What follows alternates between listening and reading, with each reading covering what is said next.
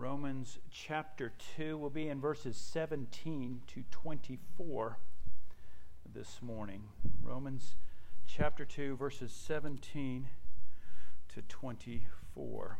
Let me give you just a bit of context. This is now the fourth kind of group of people that the apostle is addressing. So in chapter 1, he has introduced the gospel. And he has said, I'm not ashamed of it. It is God's salvation for everyone. The gospel is good news for everyone. And if you're like me, you think sometimes the gospel is good news for the drug addict. The gospel is good news for the people in the throes of sin and debauchery. And, you're like, they really, really need the gospel. And I think I've told you, when I went to plant in California and I had to go raise money, I would go to these churches and they're like, where are you going to go plant? I said, in Los Angeles. And they're like, oh, they really need the gospel out there. And sometimes they would say it in some sense like, we don't need it here. We're good. We're full up here. We're great. But what the apostle is doing is he kind of starts with what we call the low-hanging fruit. The people that are easiest for all of us to agree need the gospel. So that first group of people were those who knew God's word and purposely went against God's word, encouraged others to go against God's word, right? So, it's kind of this obvious, we hate God, people. We don't want anybody else to love God, and if they do, we'll make fun of them and we'll encourage them to turn away from God. So that's that first group. That's that low-hanging fruit, and that was an easy sermon to deliver, right? Because we're all like, yeah, those people. This group we're going to spend 3 weeks on, because this is probably the closest group to us. That first group, those who knew God's word and tried, he said specifically, suppressing the truth. The second group were the moral people who thought they were better than the first. Then the third and fourth group, they're dealing with the law, those who had made their own law.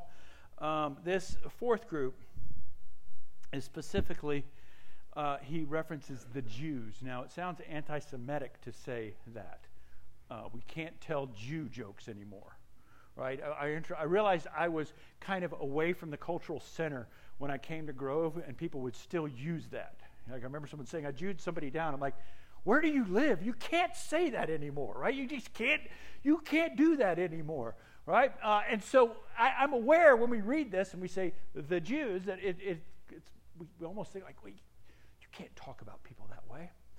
But when Paul talks about the Jews, remember, he almost has that race card, right? I am one, right? So Paul, when he talks about the Jews, is talking about the social circle, religious, political, philosophical circle that he lived in. He's like, I know these people. Right? And so he is not going to just say if you're Jewish in origin, when we read this. He's going to say if you're a Jew and this, and this, and this. Well, he's listing people, just so you know, so you don't get turned off when we read it and say, oh, the Bible, it's racist. And you understand. So that's this fourth group of people. So he switches from the moralizers who make their laws but even break their own laws now to the Jew, himself included. So that's where we pick up this morning. Romans chapter 2, verses 17 to 24. Let's stand for the reading of God's word. But if you call yourself a Jew and rely on the law and boast in God and know his will and approve what is excellent, because you're instructed from the law, and if you are sure that you yourself are a guide to the blind, a light to those who are in darkness, a member of a Presbyterian church, no, it's not in there, an instructor of the foolish, a teacher of children, having in the law the embodiment of knowledge and truth, you then who teach others, do you not teach yourself? While you preach against stealing, do you steal? You who say that one must not commit adultery, do you commit adultery? You who abhor idols, do you rob temples? You who boast in the law, dishonor God by breaking the law. For as it is written, the name of God is blasphemed among the Gentiles because of you. The grass withers and the flower fades, but the word of our God will stand forever. You may be seated. That is a tough text, people. When David Livingstone went as a missionary to Africa in the 1800s, he reported that his greatest obstacle to the gospel of Jesus Christ, his greatest obstacle to reaching the masses in Africa, was the Portuguese who had gone before him. And the Portuguese had brought with them Christianity and the slave trade. And so he goes to spread the gospel in Africa, and the gospel they heard at the hands of those who were enslaving their brothers and sisters and countrymen. I had a friend, a family that was awesome in Virginia, go off to be missionaries in a Muslim country. And they would report privately about how hard it is just because they were American. And so they would go into this Muslim country, and they were like, you're American, so whatever your country does, it does in the name of God and Christianity, and you're responsible for this. And so in my life and in ministry especially, I've always thought, and my prayer has been from Psalm 69, where David just says, don't let anyone, oh God, please don't allow me to have influence that would allow anyone to dishonor you. Please don't let my ministry, my sermons, my life, my jokes, my family, please, oh God. And it's every Sunday morning, it's that same thing. Lord, may what I say make people think more of you. May I never, ever draw people away from a deeper, richer faith in you. May nothing that I do draw them away from you. And when we get to verse 24, I mean, that has got to be the most scathing rebuke heretofore in Romans, right? The most scathing rebuke. Because of you, he says, God is blasphemed among the Gentiles. Francis Schaeffer writes in his book, The Finished Work of Christ, the Christians encourage the world toward blasphemy when we live as though God does not exist. And that's the thought I want you to carry with you today. And when we get finished, for you to think over this next week. Do I live and act and function as though God doesn't exist? As though the gospel is not true? And I'll tell you, in my experience, especially when I was a youth pastor, the children, the high schoolers, the teenagers that were the hardest to reach were the ones whose parents had been very strict about the law of God. And please listen to the whole statement. We should be very strict about the law of God. But saw nothing of the grace and mercy in their lives between their parents and each other. And so they would look at the life, mom and dad, and like, if what they're telling us is true, wouldn't that be better? Wouldn't that relationship be better? Wouldn't they deal with me in a different way? They were the hardest. It's as if they had said, I've seen this. I've seen everything you're talking to us about, Pastor. I've seen it, and it don't work in my family. That's what the apostle is getting at here. You who know the law, you've actually been a reason that my name is blasphemed among the Gentiles.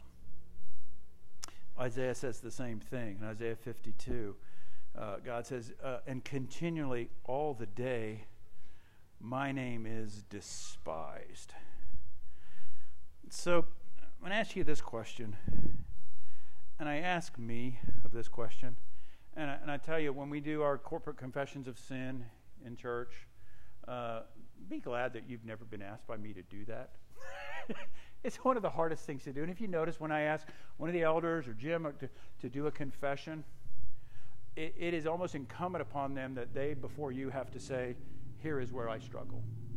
Right? When you feel that pressure of leading people in confession, you're like, I'm bringing God's people before Him so that they can rid themselves of guilt and shame.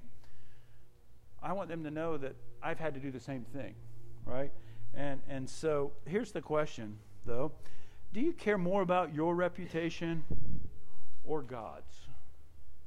Now, this is to Christians, Christian people, in all of your encounters, all your comings and goings, and in your business, and in your sports, and in your hobbies. At the end of the day, do you care more about your reputation or God's? Do you, after walking away from a conversation, wonder, what do they think of me? Or what do they think of God? So I'm already at verse 24. I'm going to go back and work our way to it. I just wanted you to understand that's going to be kind of the push this morning.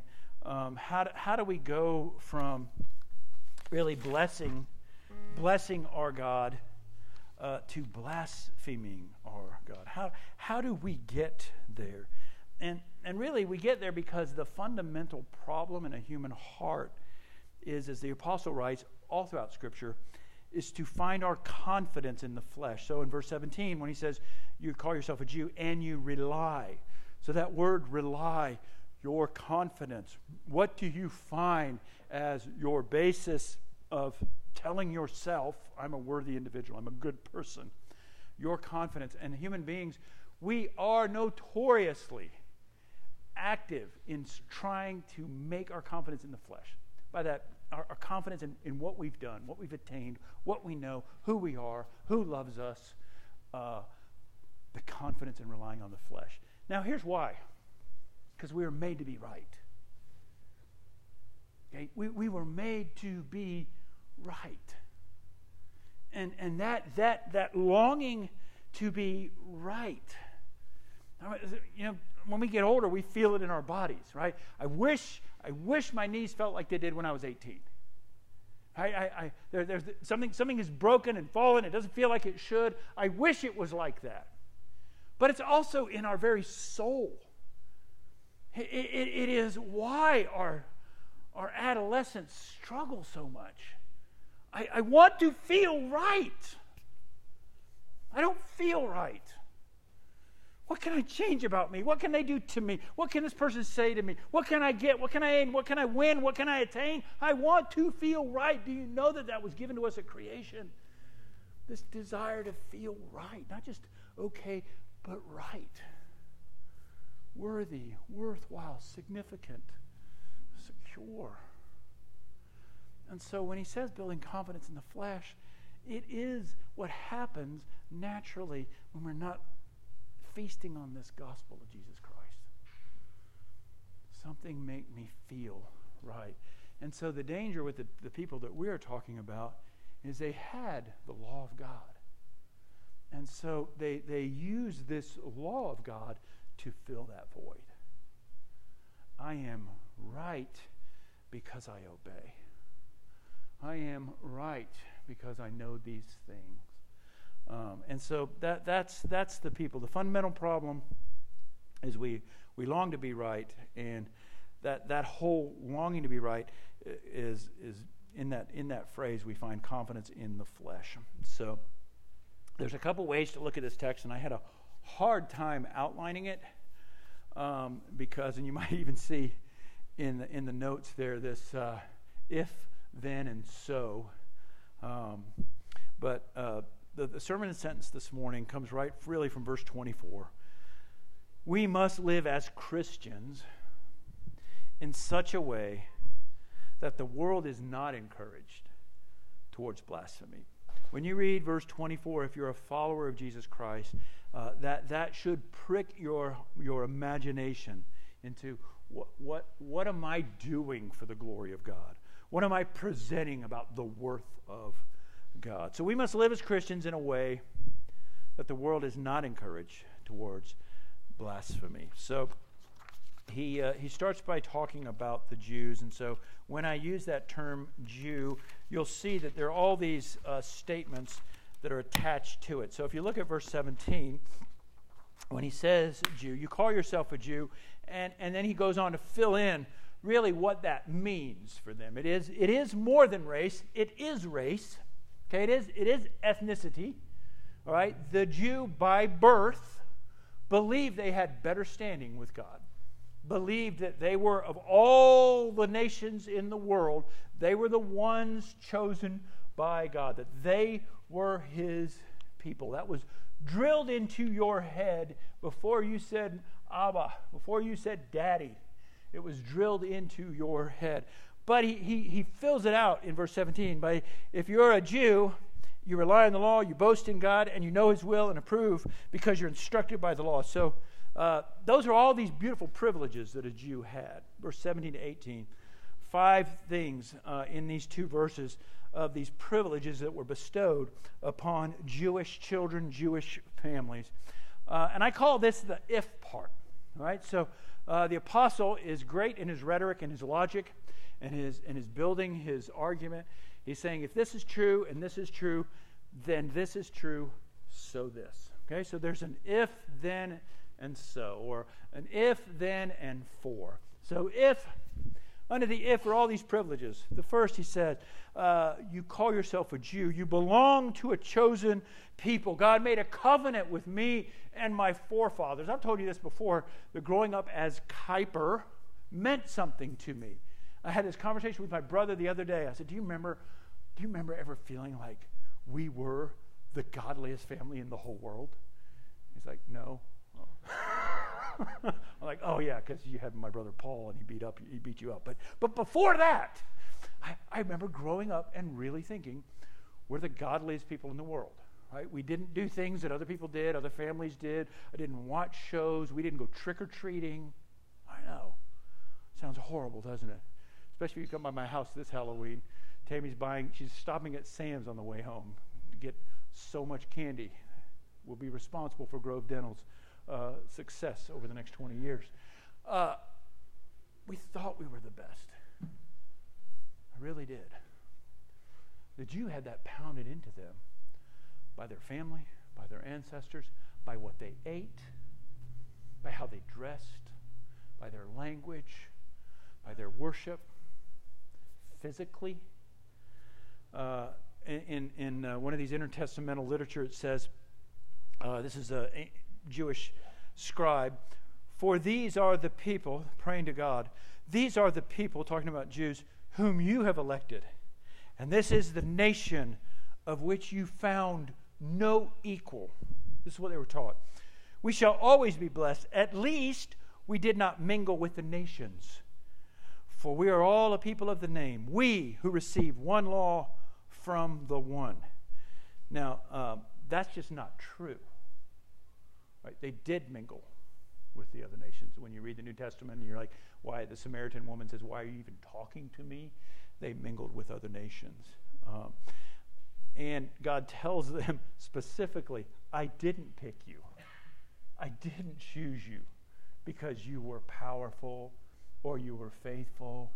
He says, no, I picked you because you were weak and you were stiff-necked. It's a beautiful thing. Our God chooses the weak to make His name great. Chooses the sick to heal. Chooses the sinner to cleanse.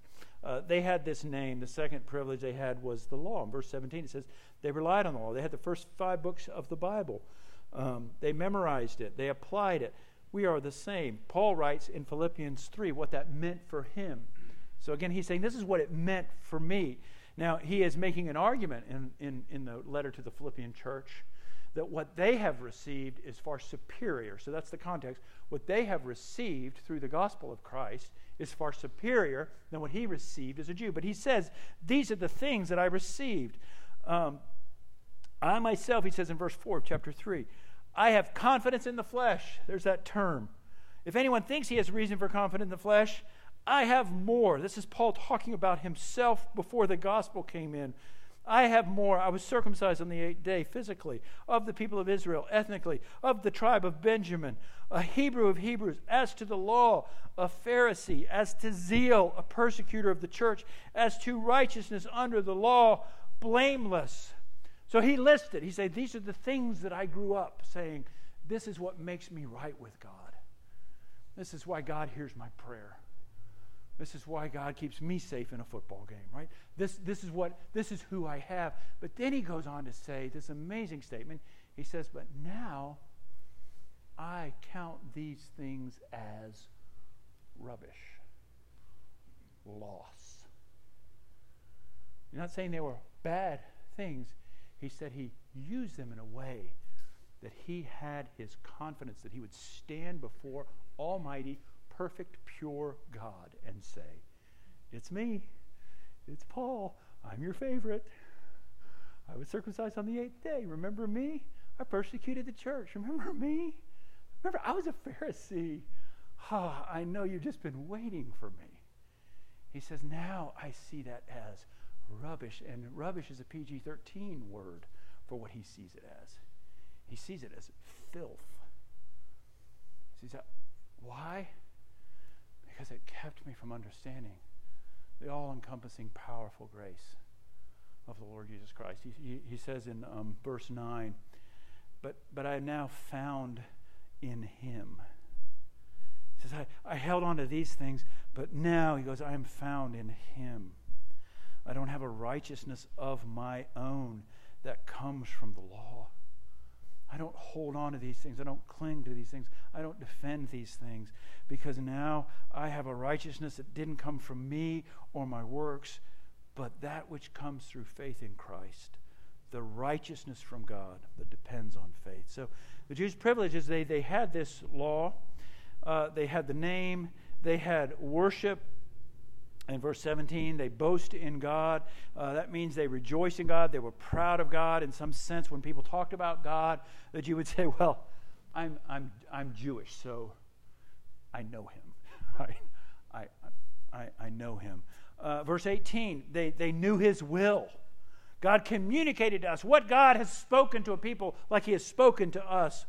What God has rescued us. And it says it goes on to prove what's excellent.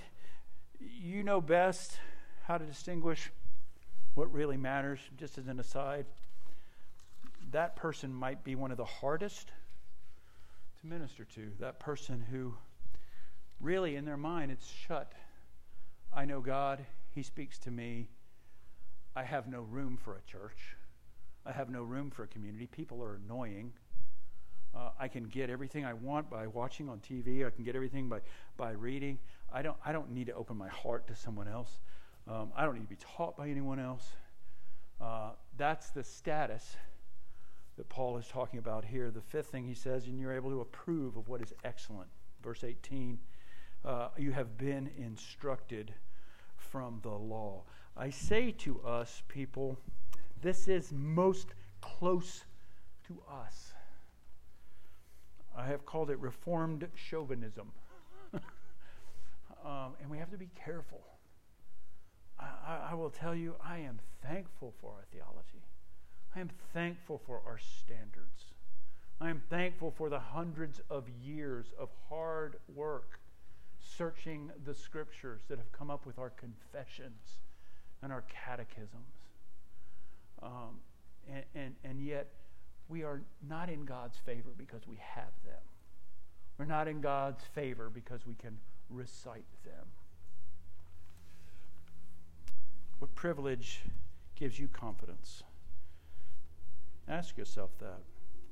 Maybe for us now, we're more evolved. It's not racial or ethnic. Maybe it's political superiority. Maybe it's knowledge. Maybe it's what you know. I know in our current climate, the word privilege kind of carries a sense of being spoiled, treated almost like you have diplomatic immunity. But they were true privileges. They were good things that God gave that nation, right? And they were good things. And any parent that goes through this wants to give their kid a good thing, and they think, is this going to harm them? I want them to enjoy this, but if I give them this much, will they not learn how to work? One of my best friends, we're godparents to his kids, 2 daughters, super wealthy. He's like, how do I raise my daughters to not expect their husband to give them all of this? I said, give it to me. How do I do that? How do I give them wonderful things and yet keep them?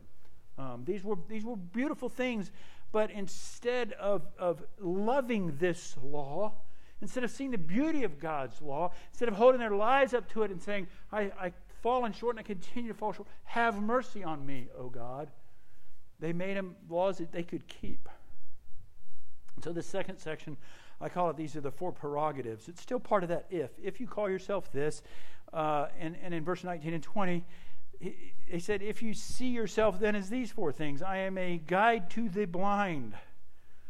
So this, all right, so there was a sense that a Jew felt a responsibility to the rest of the world. Okay, there was a sense that a Orthodox Jew would believe, and it's true, they had a sense of responsibility to the rest of the world. In Zephaniah chapter 8, this is part of that eschatological part of Zephaniah. We're talking about when the Lord returns and when there's a new heaven and a new earth.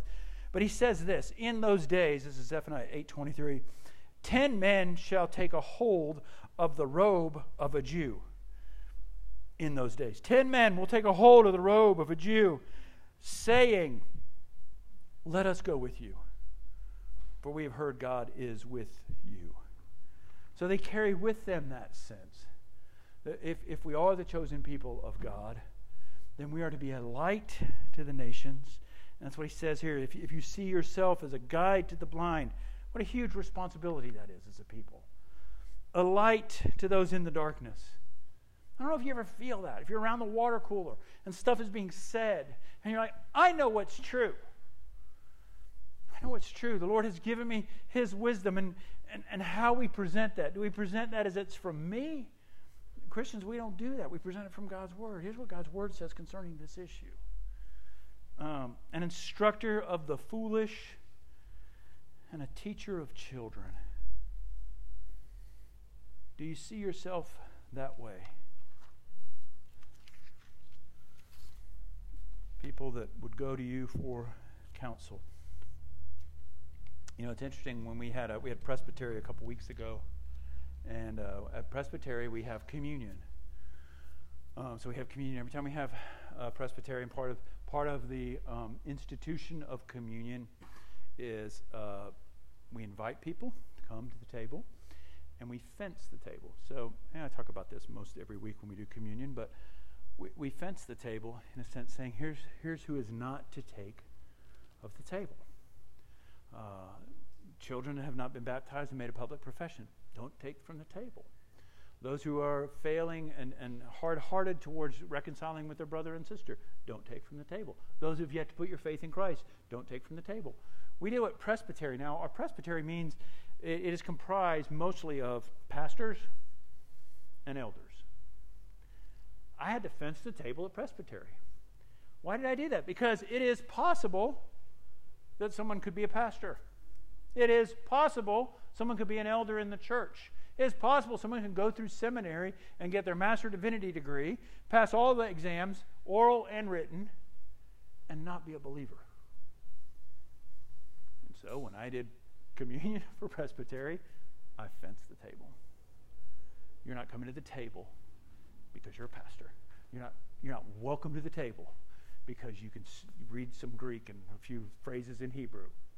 You're not welcome to the table because the church has called you to be their pastor. Fence the table. In that same manner, the apostle is saying, be careful if you are all these things, because you of all people are most tempted to put your confidence in your flesh.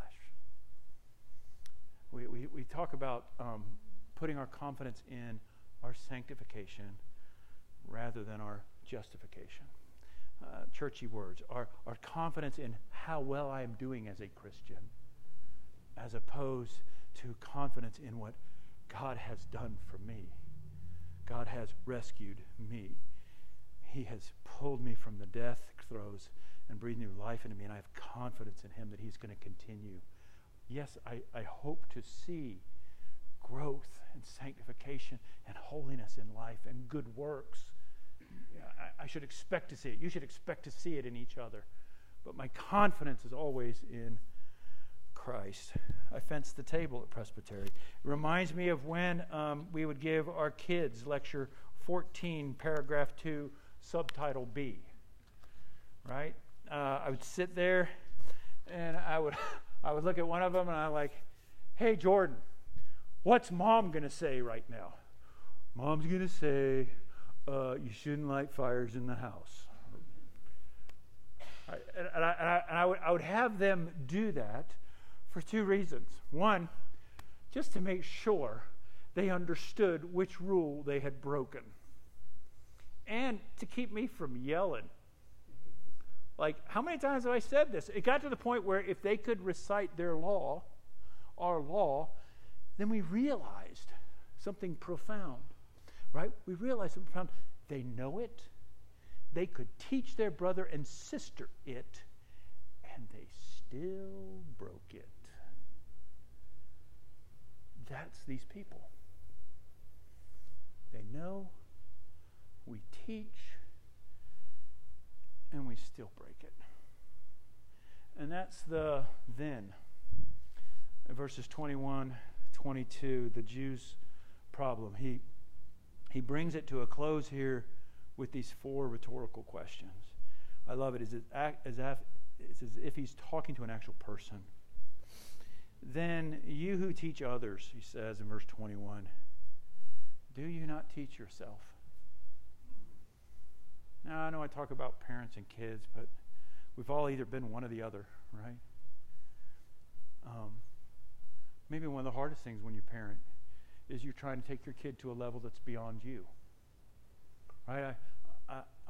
It's weird. I mean, I just remember thinking I'm going to raise these sinless children, which is idiotic, right? Just stupid. But you feel, in a sense, at times hypocritical. But you're not bringing other people to your level. I don't want my kids to grow up in my image. I don't want them to grow up in Tammy's image. I want to push my kids farther along to the image of God in them, the person of Christ in them. He says, you teach others, but you don't teach yourself. You preach against stealing, but you steal. You speak against unfaithfulness, but you commit adultery. You know, that's why we've been going through Matthew 5, the Sermon on the Mount, because Jesus is talking to these exact same people. And he's talking to them in the exact same way. He's saying, you thought you've kept the law, you've taught the law, but you haven't loved it. Let me put it this way. There are times growing up as a Christian kid, I knew the 10 Commandments. I memorized the Beatitudes. I got gold stars on the memory thing, in the Sunday school. I got all the gold stars. And memorized the books of the Bible. But in my mind, I would think, how close can I get to breaking a law without actually breaking it? Here's the letter of the law. How close can I get to it without breaking it? So in some sense, I would use the spirit of the law. What did God really mean? To break the letter of the law. Other times, I'd use the letter of the law to break the spirit of the law. The spirit of God's law is to draw us to Him. The spirit of God's law is to show us beauty and thriving life. I grew up thinking God's law is to keep a teenage boy from having fun. He's only going to be happy if I'm not happy. I mean, probably some of you felt that. I mean, maybe not. But I mean, that was it. Like, I hope you're happy, God, because I'm not. That's this. The spirit of the law says, I have created you and I have given you these wise principles. The flourishing of humanity exists in striving by all God's means to keep these laws. But as we talk about it every week, it gives you these laws knowing that there is a fallenness, that there is a sinful part of us that is going to wrestle against it over and over and over again. And so he gives us his grace, and he gives us the means of repentance to get out from under it. The fourth thing he says, you abhor idols, do you rob temples? That, of all the things, that's probably one of the most difficult to understand. There are four views of that. Probably what Josephus writes, the Jewish historian. They had these stories of proselytes, Gentiles that became Jews. They would go into the pagan temples and actually rob things from the temples. But anyway, he basically is saying you teach it, but you don't practice it. Now, how do you respond to this? Your temptation may be, I guess I should never teach. Right? I better not teach Sunday school. I better not, because whatever I say, it's going to be like marked kids. They're going to say, this is the law, and by the way, I just broke it. That's not the right response. The right response is we teach God's law. We teach his gospel out of humility. We teach it. Here is the truth. Here is the standard. Here is the beauty of God's law. Here is his requirements of God's law. And when I fail, and fail I do, it's this area or this area or this area, we create an environment of humility so that in church and in community, we know that people that we love and know and do our life together with are going to find things. They're going to question the way we do things, what we said, how we act. Lastly, we come to the so. If you think this, if you think that, and then you do this. In conclusion, this verse 23 and 24. He says, if this is how you act, if this is how you operate,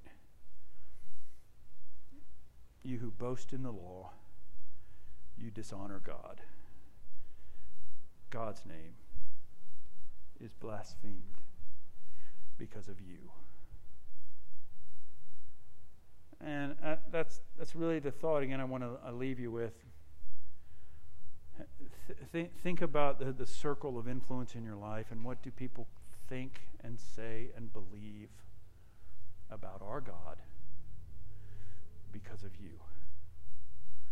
Do you care about God's reputation more than you do your own? You realize maybe in the moment of your greatest trial in life, in that moment of your greatest trial, being dealt with unjustly, being accused of something unjustly, might be the greatest moment for the glory of God. Being treated unfairly, being unnoticed for what you do and how you serve, might be, instead of spreading bitterness, might be the moment of God's greatest glory. Responding out of grace. When God gave his law, the people were in the wilderness, and then in Deuteronomy he gave it to them a second time, and he had the tribes stand on either side and repeat the blessings and the curses of the law. And it was to remind them, you're about to go into a country that has been given to you. Can you imagine that? Like next week we say, by the way, everybody at Three Rivers, if you remember, we now own Monkey Island. So go find the houses that you want. Oh, those are yours. Okay, it's yours. All the golf carts, they're yours. It's good, right?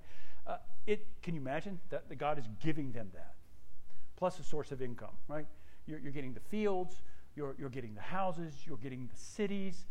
I have had my enemies build these beautiful places for you to inhabit. He says, when you go there, don't forget my law. Here's what he says in chapter 4. Listen, Israel, to the statutes, the rules I'm teaching you. Do them. You may live. Go in and take possession of the land.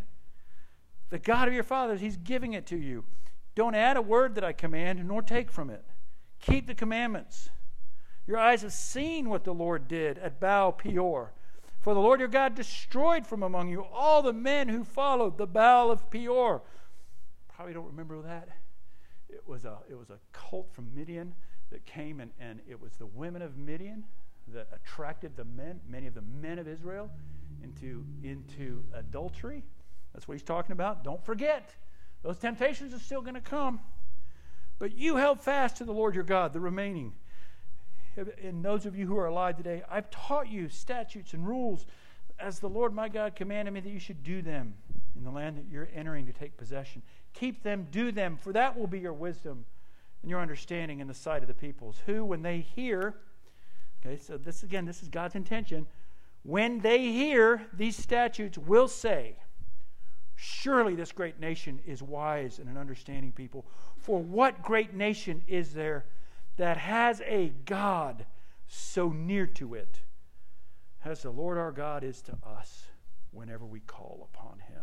And what great nation is there whose statutes and rules so righteous as all this law that I set before you today? If we are the people of God, that is his purpose for us in him giving us his word. To be a people that other people look and say, where did this come from? Where did your knowledge, your wisdom, the application of it in your life and family, where did this stability come from? And if you respond by saying, it came because I've been good, it came because I knew this, and you're causing God's name to be blasphemed. But if you say, it came to me because our God is gracious, and it is his word, it is his will, it is his grace, come and join in. We must live as Christians in such a way that the world is not encouraged towards blasphemy, but as opposed to it, people see the good news